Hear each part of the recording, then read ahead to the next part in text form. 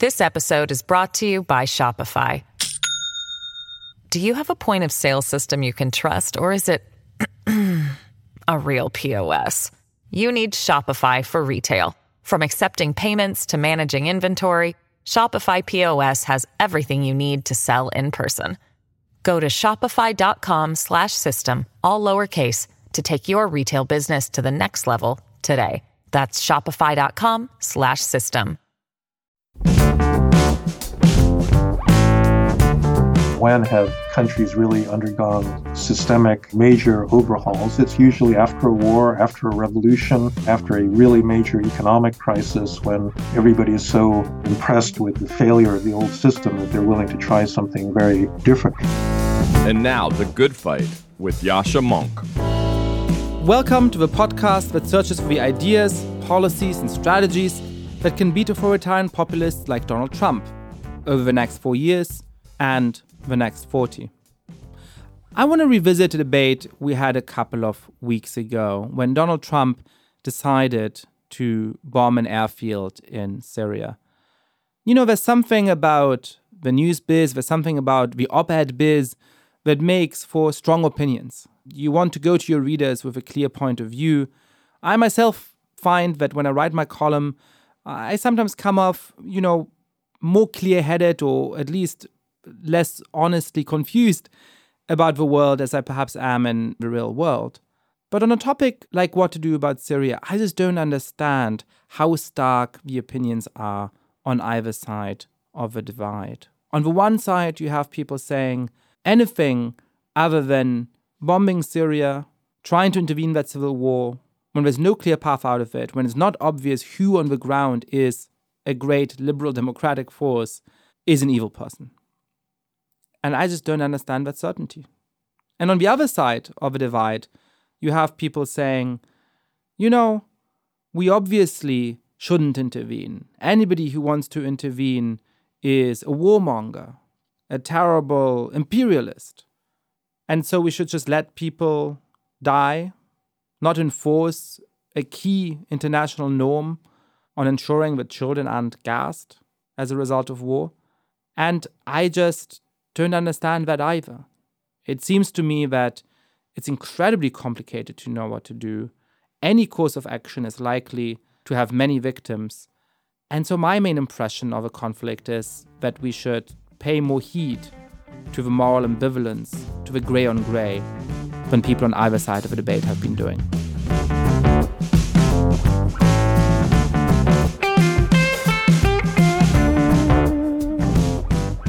On the next episode of A Good Fight in 2 weeks, I'm really excited to have Catherine Rumpel join us. But today, I'm delighted to have Francis Fukuyama on the podcast. Fukuyama has achieved something only very few intellectuals ever do. He coined a phrase that seemed to sum up a whole epoch of history. But his work is so much more than that. For many decades, he has been one of the most perceptive analysts of world politics. In his magisterial 2-volume Origins of Political Order, he analyzes how states get to Denmark, which is to say, how they become stable, peaceful, prosperous, and inclusive. Welcome to The Good Fight, Frank. A few days after Donald Trump's inauguration, you wrote that, as a political scientist, I'm looking forward to his presidency with great interest, since it will be a fascinating test of how strong American institutions are.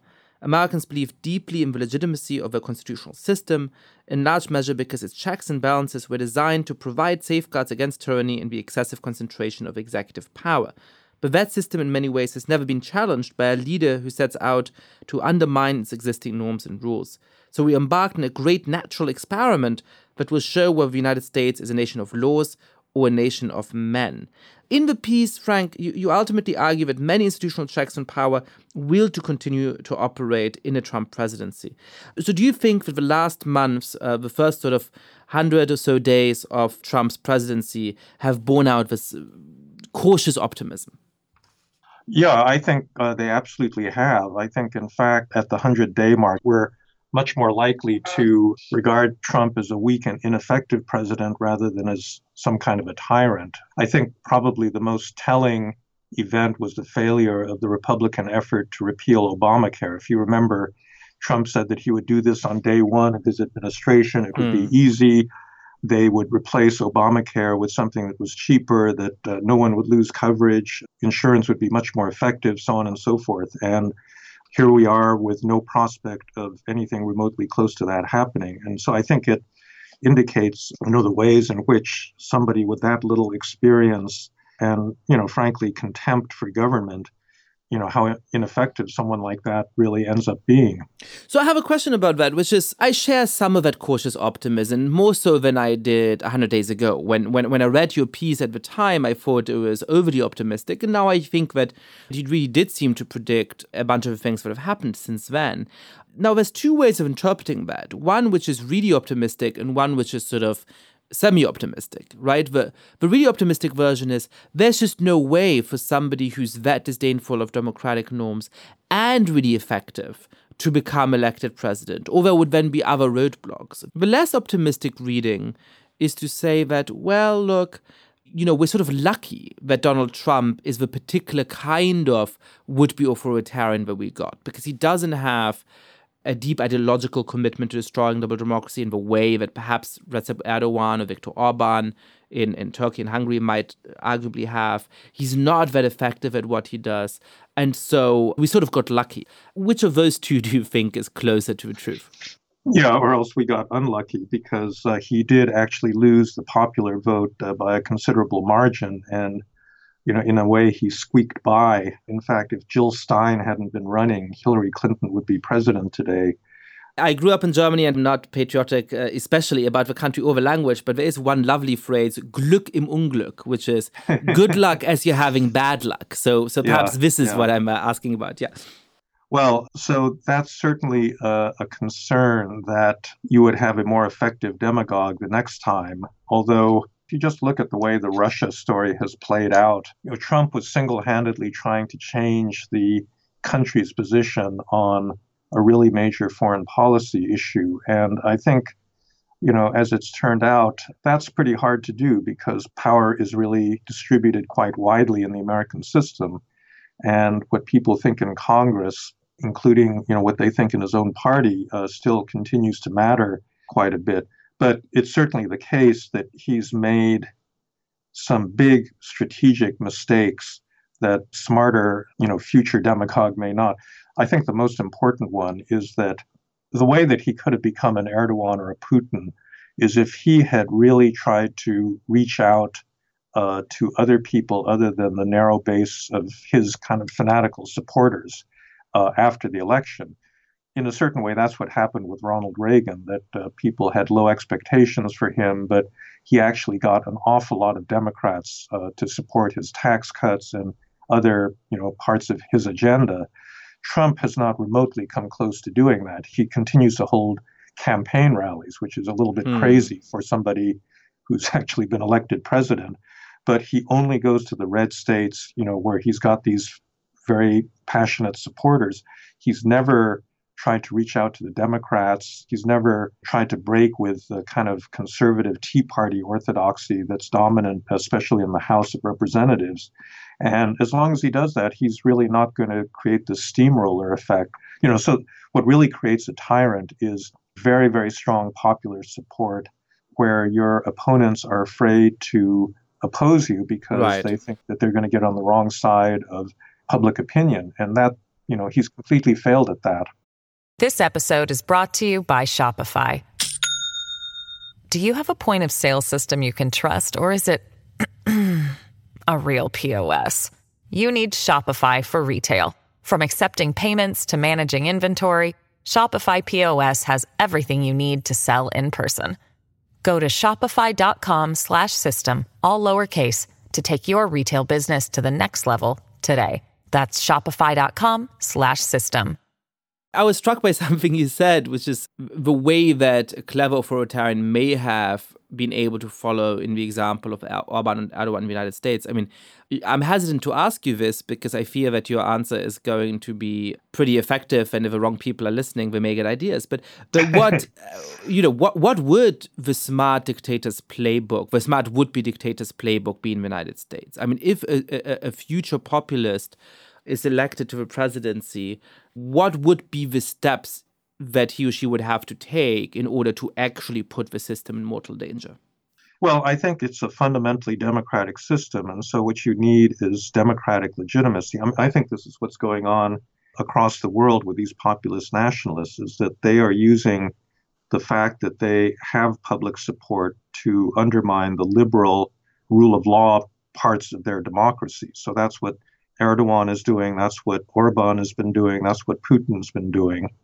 And I think that that would be the playbook for an American future demagogue, to use the popular mandate to basically, for example, ignore a court order that tells him not to do something.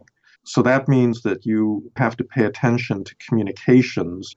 So that's one of the things that these other dictators have done, that they've actually managed to seize control of the commanding heights of the media. So Putin was really, well, actually, Berlusconi was the first one that figured this out, and I think Putin actually just copied him, to control all of the major media channels. And Trump, facing the same situation, has done what he could, which is to try to delegitimate the existing media channels, but he's not rich enough to buy, all of the TV networks. Right. He's been pretty effective on social media, but in the end, I think he still is dependent on the mainstream media to get his message out. This was what was kind of crazy about his early attempt to attack everything that the mainstream media was saying as fake news. So that, I think, it would be part of the strategy that you would have to use. Now, again, that's pretty hard to do. In this country, there aren't many people that are rich enough, to really control all of the news outlets and to dominate it, so that basically all you get is Fox News. But don't you think that sort of comes downstream in a way? It is a little bit of a chicken and egg problem. And I think that is one of the ways in which the system genuinely constrains would-be authoritarians. That, in order to really destroy the system, you have to be super popular. But in order to have that kind of popularity, you have to control information, right? Right. And, But you certainly don't have to be that rich. I mean, that was true of Berlusconi, who already owned all the important private media channels in Italy before he was elected. And then once he was elected, he was able to take control of Rai and the other sort of state media outlets. But you see in Poland, a party that is not made up of especially rich people, taking control of state television very quickly and really having a purge there, and then using the levers of the state in order to force critical media companies to sell to their political allies, in order to force out foreign media and so on. So it seems to me that all you would need is for a president who comes in to be very popular and then very quickly undermine independent state institutions. And that may be obviously a very difficult thing to do, right? So the first thing you do is to pack the Supreme Court, right? And you do it under the guise of an efficiency reform. You come in and you say, look, 9 Supreme Court justices, there's so many cases pending, how are they going to do that? I am going to, appoint these 10 excellent, very fair judges, and they're all on your side. They're not Neil Gorsuch, they're people who are complete loyalists, right? Mm-hmm. And then you start with libel reform and all of those kinds of things, which would otherwise be immediately struck down by the Supreme Court. But once you've started to undermine those independent state institutions, you can sort of bend the media to your will. You are giving the dictators a playbook there. So I think those are strategies that you would use. I think that, again, that's where the strength of institutions comes in, because it's not that easy to pack the Supreme Court in the United States. I do think this is the danger that we've seen, which is that under the radar, there are a lot of less prominent institutions that guarantee the neutrality of the public sector in the United States, where, Trump has been chipping away at it. So, it's institutions like the Federal Reserve, the intelligence agencies, even things like the Bureau of Labor Statistics, which during the campaign he claimed was a partisan institution because it was reporting that there was a low unemployment rate. And so still, again, it's a big task. And I think whoever does it really has to know a little bit more about the way that the government works. Now, if your premise is we've got a really smart dictator the next time who actually is more likely to succeed if he or she comes from within the system, then, yeah, I think, that would be a real danger. Yeah, so, it seems to me that at the moment we're in a situation where we have a not so strategically clever, let's say, would-be authoritarian in the White House. And we have a political system that has very strong partisanship and a whole bunch of problems, but where, every president until the current one did pay heed to very basic democratic norms. And every one of them, perhaps in their own ways, stepped over a few of them, but all of them kept paying allegiance to the most important ones. That's where I think, though, that the danger that he poses, I think, is not overtly to destroying existing institutions. I think it really is more this normative aspect where, for the first time, you've got a president that pays no lip service whatsoever to human rights or to democracy.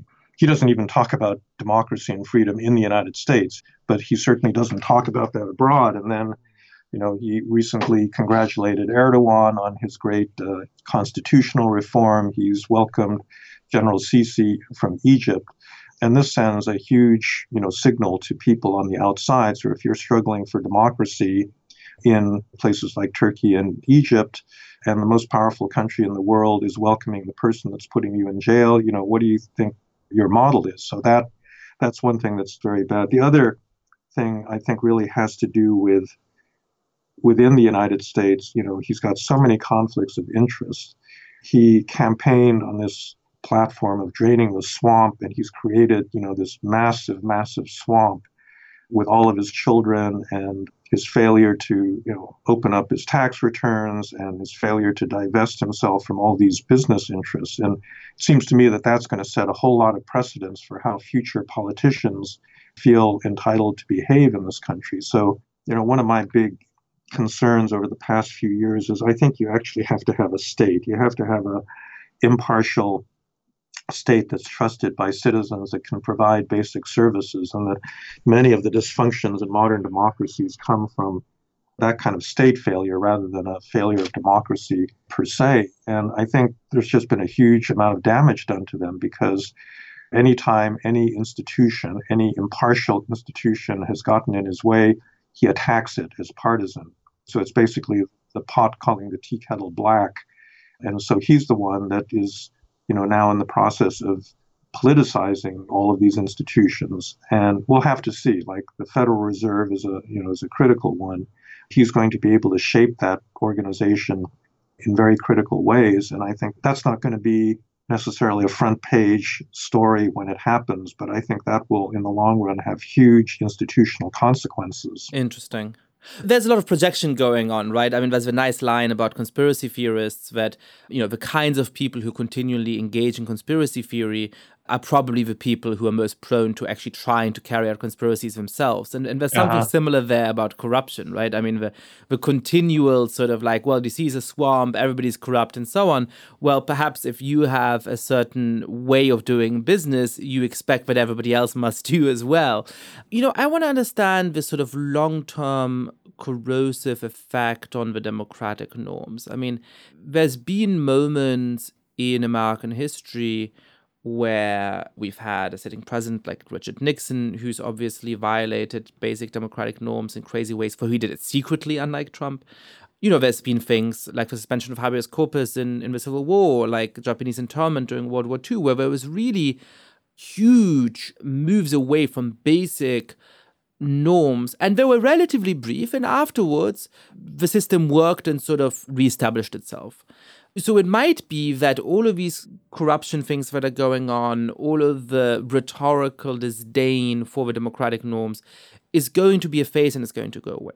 There's another possibility, which is that we are seeing the beginning of a real erosion. That at the moment, the system's defenses, to say packing the Supreme Court are strong enough because we've had all of these presidents who've paid real allegiance to it. But that perhaps over the next 20 or 30 years, we'll see one president after another dismissing those kind of norms for partisan reasons, playing loose with them, and that 25, 30 years from now, we're no longer going to have the kind of democratic defenses we need in order to resist a similar kind of populism. Where do we think we stand on this? Is it too early to tell? Or?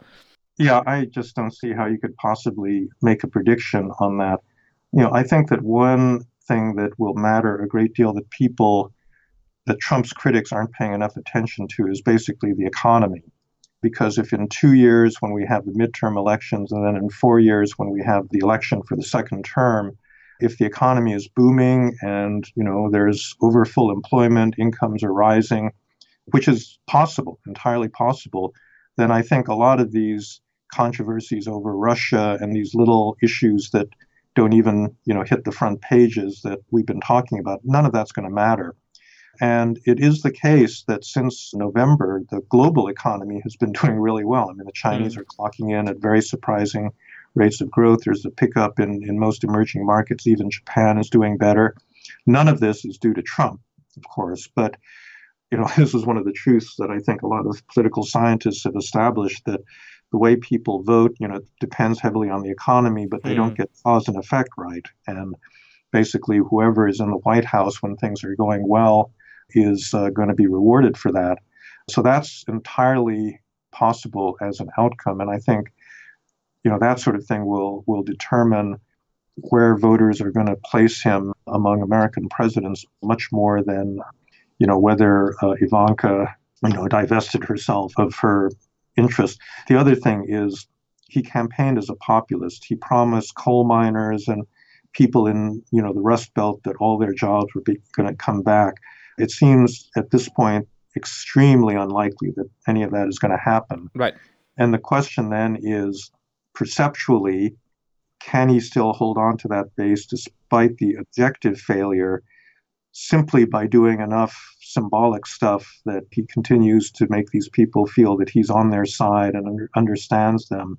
Or at some point do they get, disgusted and say, this guy is just like every other politician. He's a complete fraud. Now, the New York Times has been running all these stories looking for any tiny hint that there's this daylight between him and his I actually don't believe that there really is any evidence for that yet. I think that they're still, fully behind him. And the other thing is, even in the absence of a booming economy, it could be that he does just enough symbolic stuff and says the right stuff that he'll manage to keep these people on board. I think that dichotomy may be a little too stark, right? Like he promised them that all of them are going to have jobs and we're not going to all have jobs, so clearly they will hate him sort of line on the one side, right? Which I agree is sort of silly.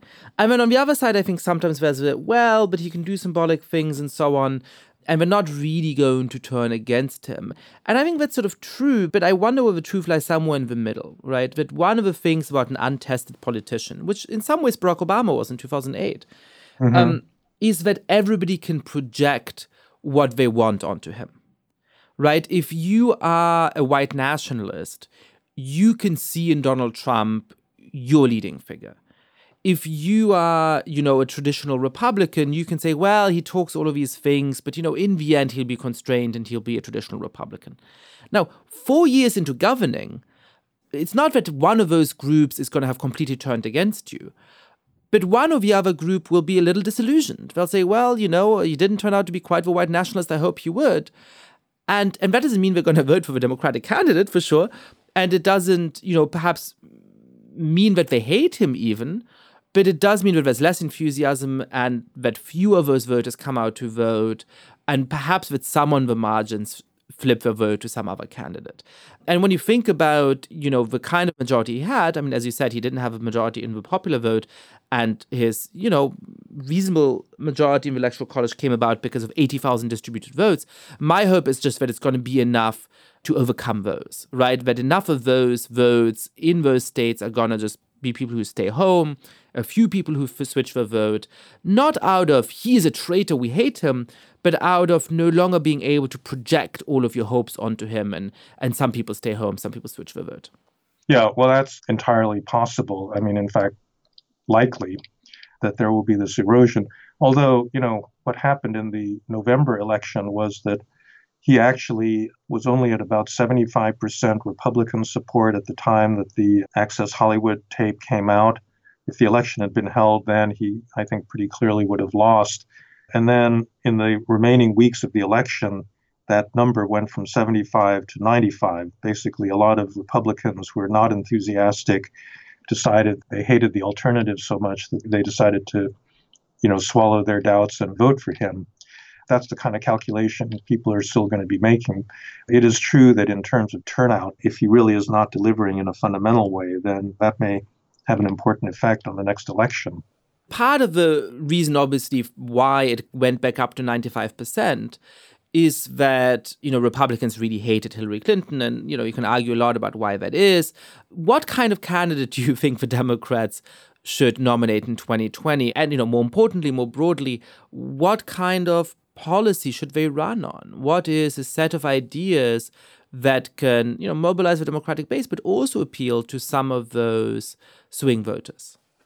So that's where I think the Democrats are really in big trouble, because I don't think there is such a candidate that can appeal to both groups. I mean, clearly the activists in the party have all been, hugely energized by the election, and they're out there, they're angry, they're protesting and the like. And it's going to give big, momentum to whoever represents the left wing of the Democratic Party. So I don't know, Elizabeth Warren or whoever.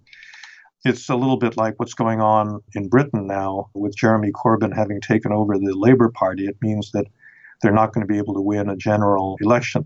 I think in democracies, a lot of times the adjustment to losing an election takes a couple of election cycles to really kick in. Yeah. That's certainly what's going on with the Labour Party right now.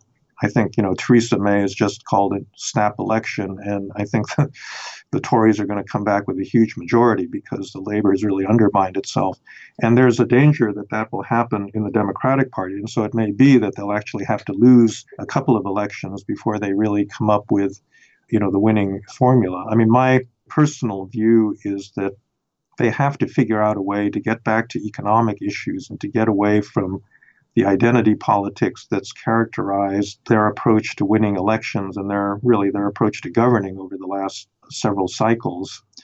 The loss of that white working class bloc, which was a key constituent of Democratic majorities ever since the New Deal, I think is really critical. And I think that's where the big argument within the party is taking place. Do we double down on professional women and African Americans and the LGBT community and that sort of thing, or do we actually try to win back some of those working class voters? And in terms of both my substantive preferences and also as a strategy, I think that they really got to go for the latter. But whether that'll happen in the next election cycle, that's harder to say. I want to dig down into this because I think I tend to agree with you, but I don't know quite how to do that. So it's true that both times Obama got elected, over 50% of his electorate was white.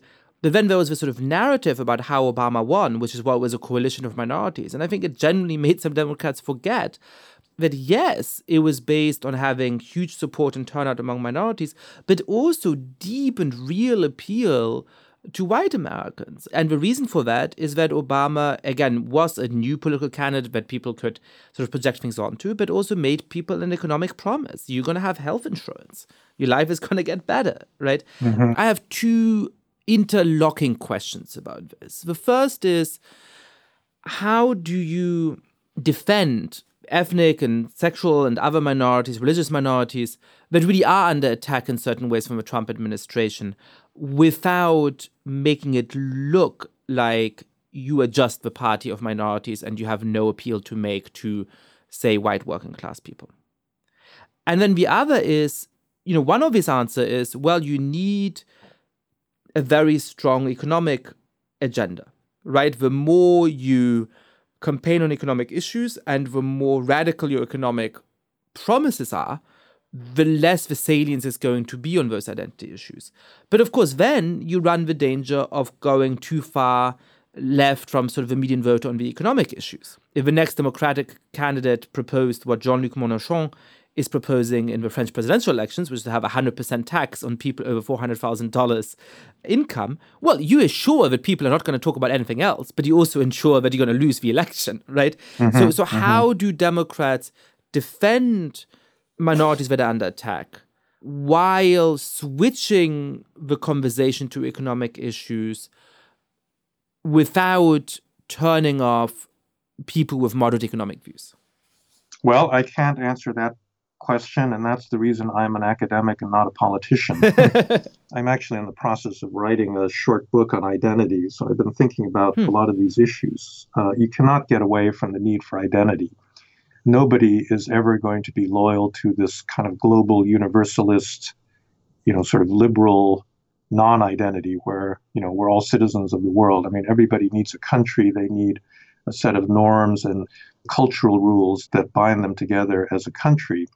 But the problem is that once you start fragmenting those identities into ever smaller minorities, you lose any sense of common purpose and common good. And so you have to be able to appeal to that sense of national community and using it to get to other parts of your agenda. So, for example, you could defend the environment not on the basis of a kind of global, we have to worry about the effects on Nauru and all these islands in the Pacific in a generation, which, basically most Americans just don't give a damn about. But you could say, we need to protect our land. This was our inheritance.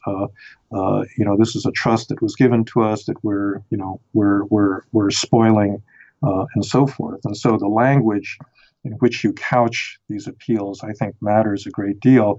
And I think a brilliant politician is the one that comes up with a formula that allows him or her to do all of those things, like protect minorities under a banner that also makes other people who are not minorities think that they're being cared for as well. And what exactly that is, I'm not sure.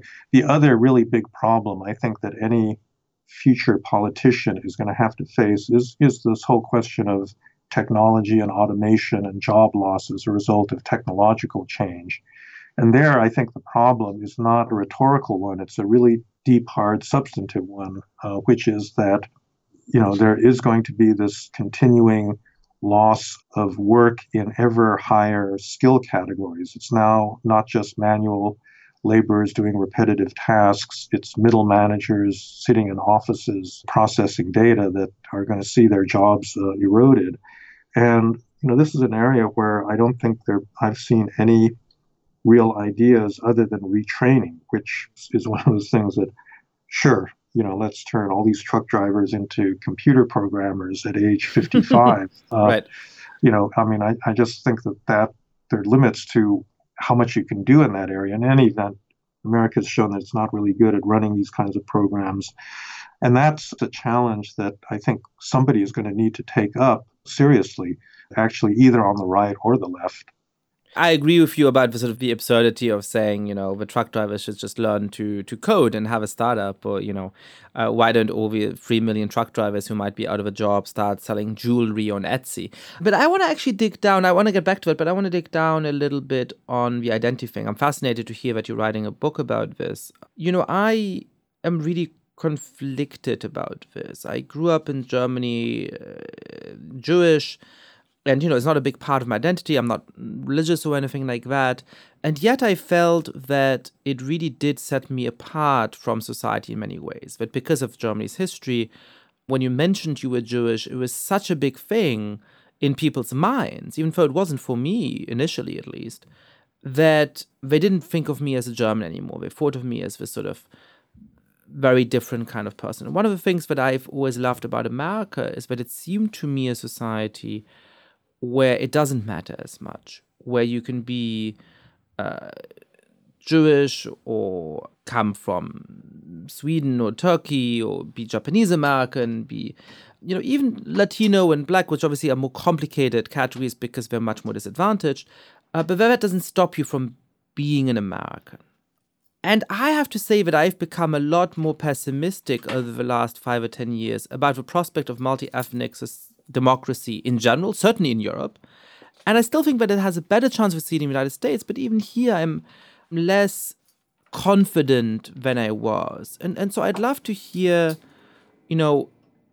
something about your sort of actually your own identity, if you don't mind my asking. I mean, I know that I think you're somebody who precisely encapsulates one of the liberal freedoms of a multi-ethnic society, and correct me if I'm wrong, which is to say that you are obviously Japanese in heritage. I believe that your grandfather was actually interned during World War II, and yet that doesn't seem to be something that is very important to you. You want to live in a society where that fact is sort of secondary to who you are, in a way that's not in vogue at the moment, in a way that actually among minorities in the United States, a lot of people now want to have that be a much bigger part of their identity and much more central, even to a political identity. So how do we create a society in which, on the one hand, we fight against some of the real racial and other injustices that are ongoing in the United States, but we also preserve that space that I think you and I both want. I want to be able to be an American to whom it doesn't matter that I'm Jewish, to whom that's not the defining feature. Mm-hmm. And it seems to me that you have a similar vision, but perhaps I'm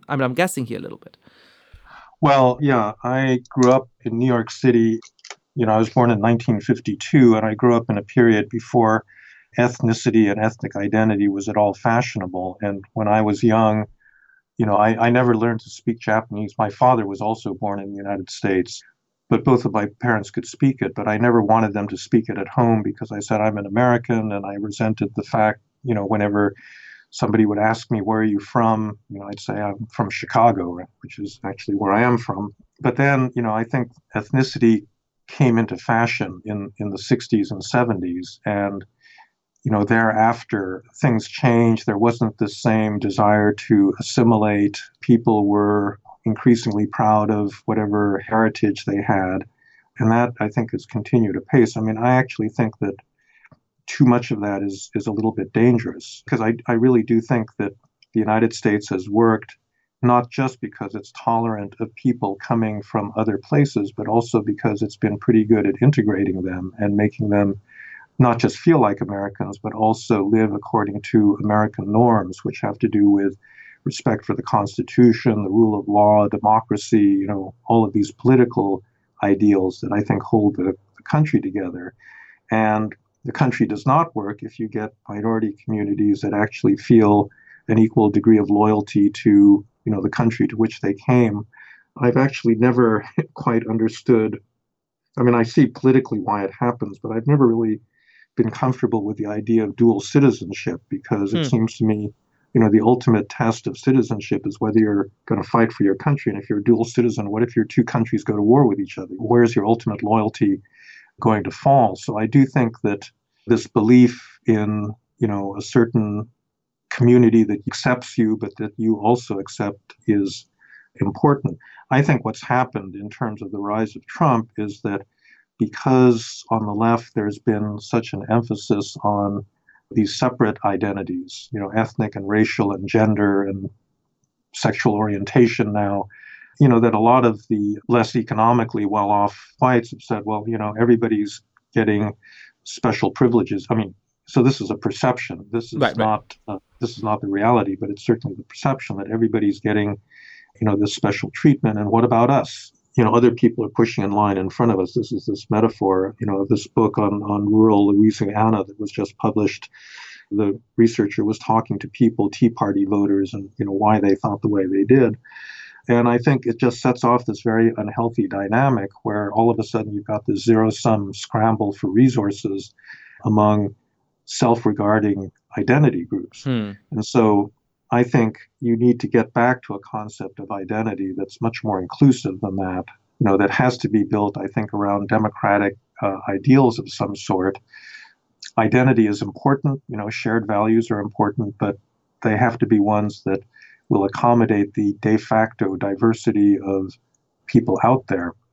What does that sort of mean concretely? Because I'm trying to formulate that for myself, and I'm trying to think through what is the American identity and how do we get back to a conception of American identity that does precisely this, that overcomes this dangerous dynamic where, more and more politics becomes around separateness rather than inclusion. One of the interesting things about Barack Obama as a political candidate was that, in part because he is black, he didn't have to talk about identity in those kinds of ways, and he could make a big narrative about what unites Americans. That's what made him so appealing as a candidate, right? Mm-hmm. Now, how do we preserve a language of unity that acknowledges, in a way that perhaps political discourse in the 60s and 70s didn't. Some of the real injustices and some of the real challenges of racial equality in this country, which is yet to be achieved, but while actually building towards a society that allows for both equality and a sense that you're not defined by who you are unless you want it to define you. Well, this, I think, is mostly a rhetorical question because I think in principle the answer to that is pretty clear, that you want identity based on a certain kind of liberal nationalism, that, we are a community that is defined by our liberal democratic values. I mean, I guess the question is, historically, that identity has included other sorts of things that are not strictly speaking sanctioned in a truly liberal society.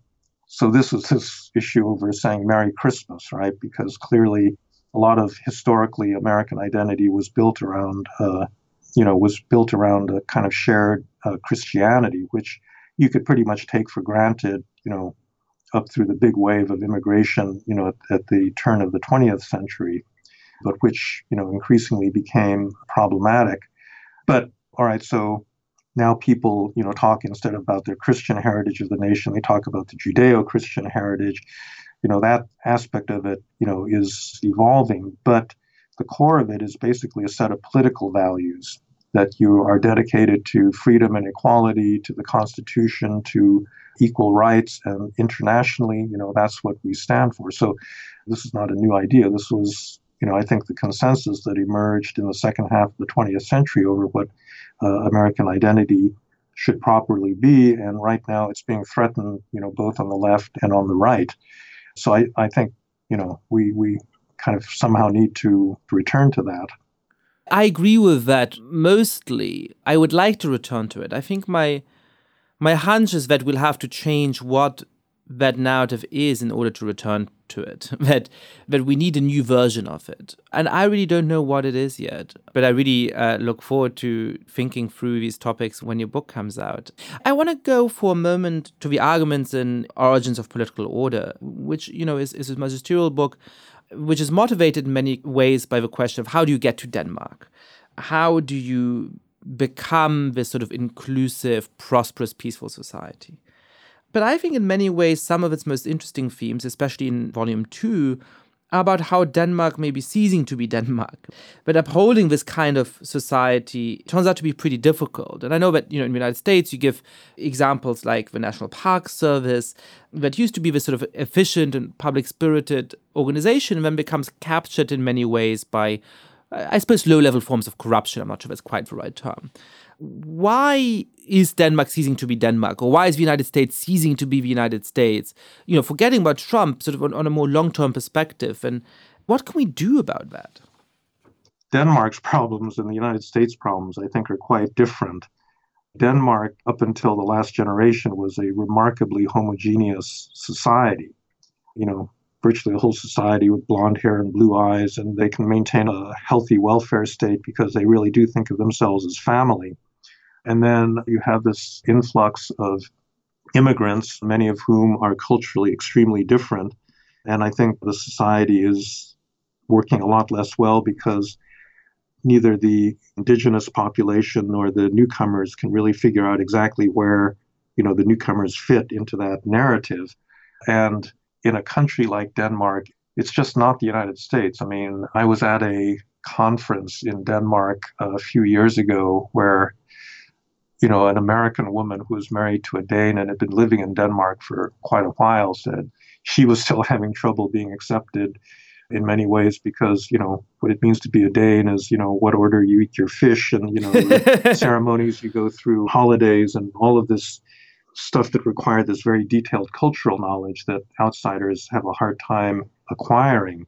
So I think that's really their challenge, is to figure out how to, maintain stability in the face of this real kind of outside cultural shock.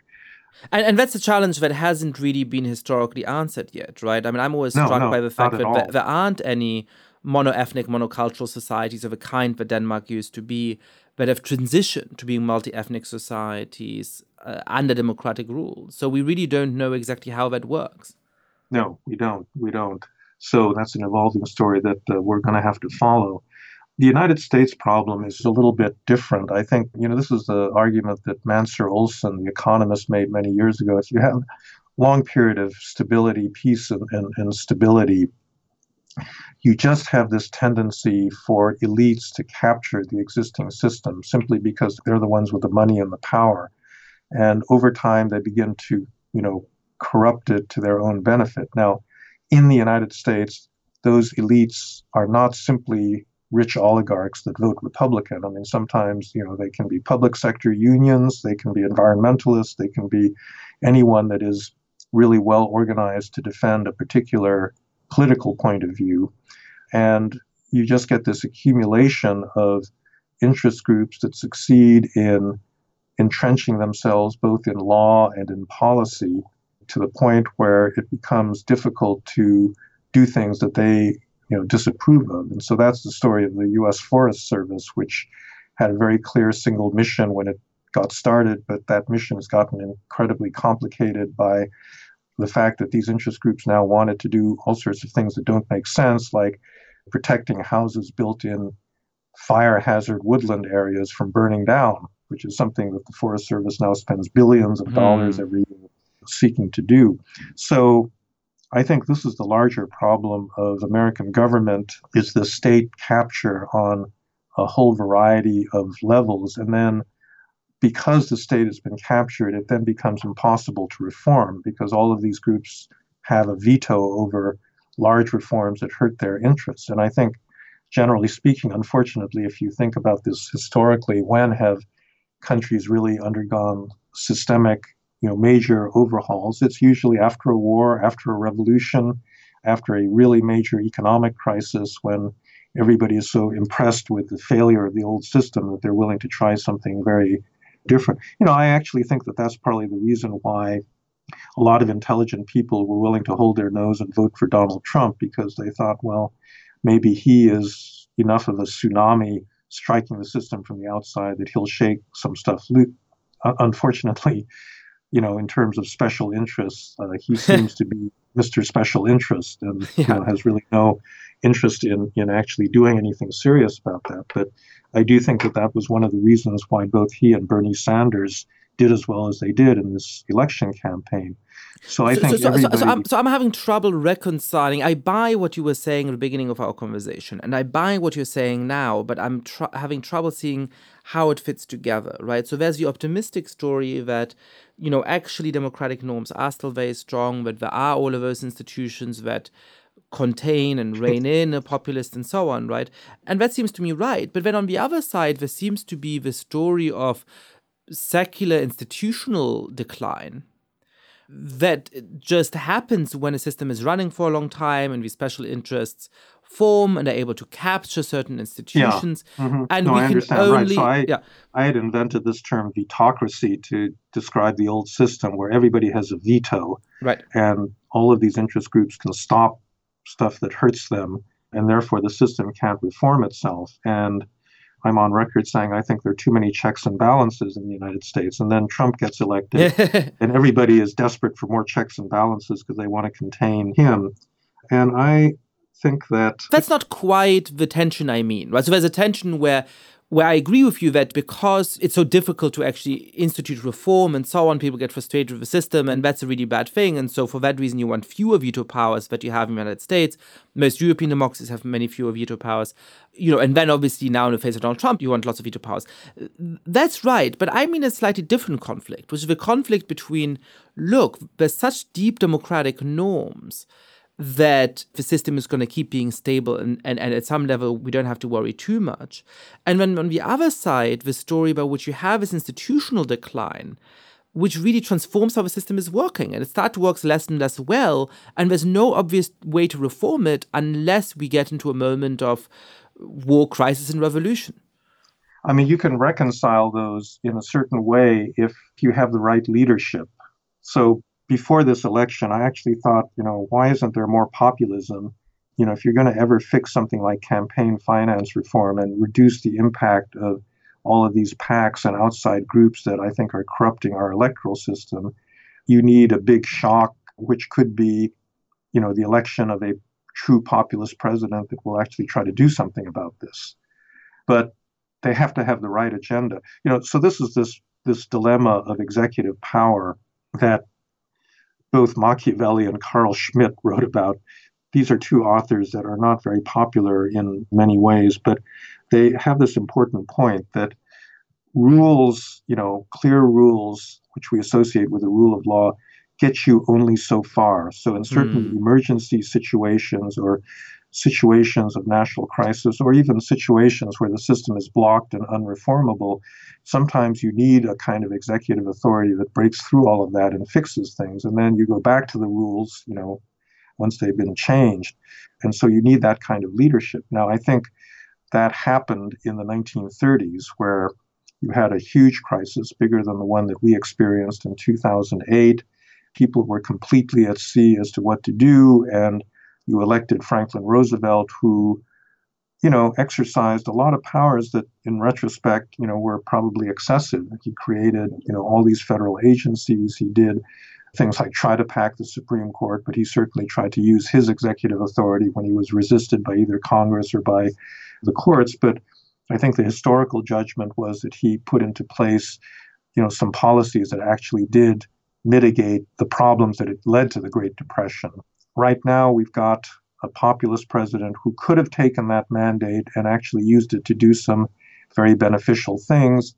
And instead, he's wasting it. He's basically entrenching those special interests rather than trying to do anything about it. And that's just a failure, I think, of the individual and the person. So do you think we actually need a good version of Donald Trump? Is that what we need to save the system? I don't see how you're going to fix the problem unless you kind of use this, righteous popular anger to do something. In a way, Teddy Roosevelt was another example of this in the original progressive movement, where you did have a lot of groundswell of popular anger against corruption in the United States, and he was able to mobilize it. But that's just a matter of luck that we've had these presidents, at certain critical junctures that were able to actually execute that kind of agenda. Other countries are not so lucky. I continue to think that Italy was this unbelievably unlucky country that at the end of the Cold War in the early 1990s, they had this huge opportunity to fix their system because both the Communist Party and the Christian Democrats, which had divided power in this highly corrupt system for the entire post-war period, both of these parties simply dissolved. And at that point, if you had a leader like either of the Roosevelts, Italy could have fixed a lot of its structural problems in its labor market and, with a lot of other things. But instead, you got Berlusconi, who essentially wasted that mandate. And so for the next 20 years, Italy actually moves backwards because, he gets elected primarily, in my view, to protect his own personal interests. And I think, that's the problem with Trump. I am not opposed to extraordinary executive powers in emergency situations. I just don't see how countries can survive without that sort of thing. But it has to be in the hands of the right person. That's a fascinating conclusion to reach. I didn't think that would be where we would end the conversation. I have a million more questions that I'd love to ask you about, and including that I understand that you have a penchant for woodworking. But we'll have to leave all of that to another conversation. Thank you so much for joining us on The Good Fight. Okay, thanks very much, Yasha. Thank you so much for listening to this episode of The Good Fight. We are approaching a big milestone here at The Good Fight. We need to procure long-term funding from an institutional sponsor or an advertiser. So if you love this show and want to keep listening to it, please do subscribe. Please do tell your friends about it. Please do spread the word. And finally, as ever, please mail suggestions for great guests or comments about the show to thegoodfight@newamerica.org. Thank you for listening to this podcast from New America. This recording carries a Creative Commons 4.0 international license. Thanks to Silent Partner for their song, Chess Pieces. To learn more about New America, please visit newamerica.org.